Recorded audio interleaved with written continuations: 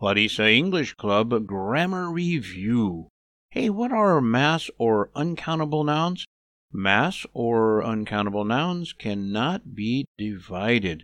In other words, in general, we cannot count a mass noun. Some mass nouns are flour, water, juice, rice, and salt.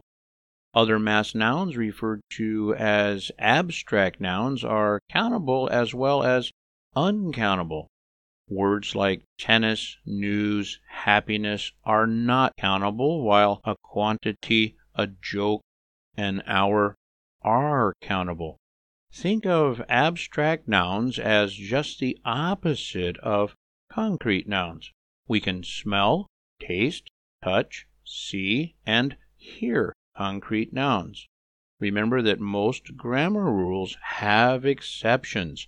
This is a brief explanation for mass nouns. Ask your teacher for a full explanation and examples. Have fun with nouns. Uncountable concrete noun examples. I can smell the delicious spaghetti in the kitchen. This is all about your sense of smell. This cold lemonade is very tasty. This is about taste. That dried, finished wood feels so smooth.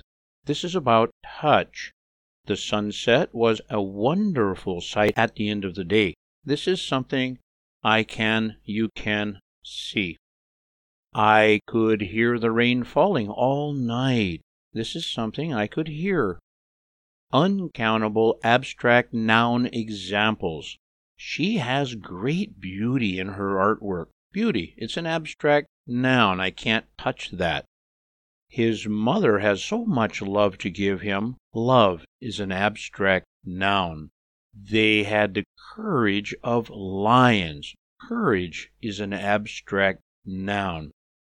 Her imagination is overwhelmingly amazing. Imagination is an abstract noun.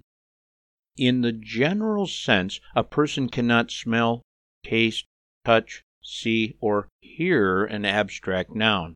There are 7 categories of abstract nouns.